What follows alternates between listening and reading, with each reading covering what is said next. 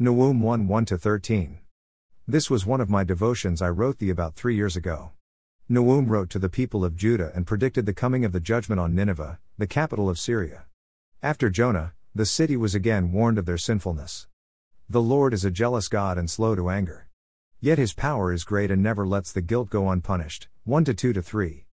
God's word applies to individuals as well as to nations. God rules over the world and all of its nations and also wants a close relationship with all individuals. One key word of the Old Testament could be forgiveness. He offered forgiveness to Israel and many other nations and individuals. He continues to seek us to confess, and he will forgive us and allow us many chances we do not deserve. Some things never change. Like 3 years ago, the United States is still in a downward moral spiral. Protests motivated by hatred, violence, prejudice, shootings and anti-God. God and his name have been removed from schools, governments and businesses. Nahum brings hope for Judah in the past and for the United States today.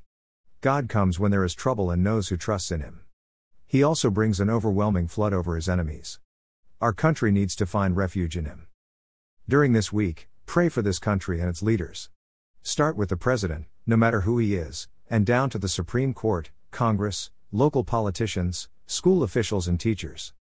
Pray for them at least one day a week during your prayer time. Make a list by name for reference.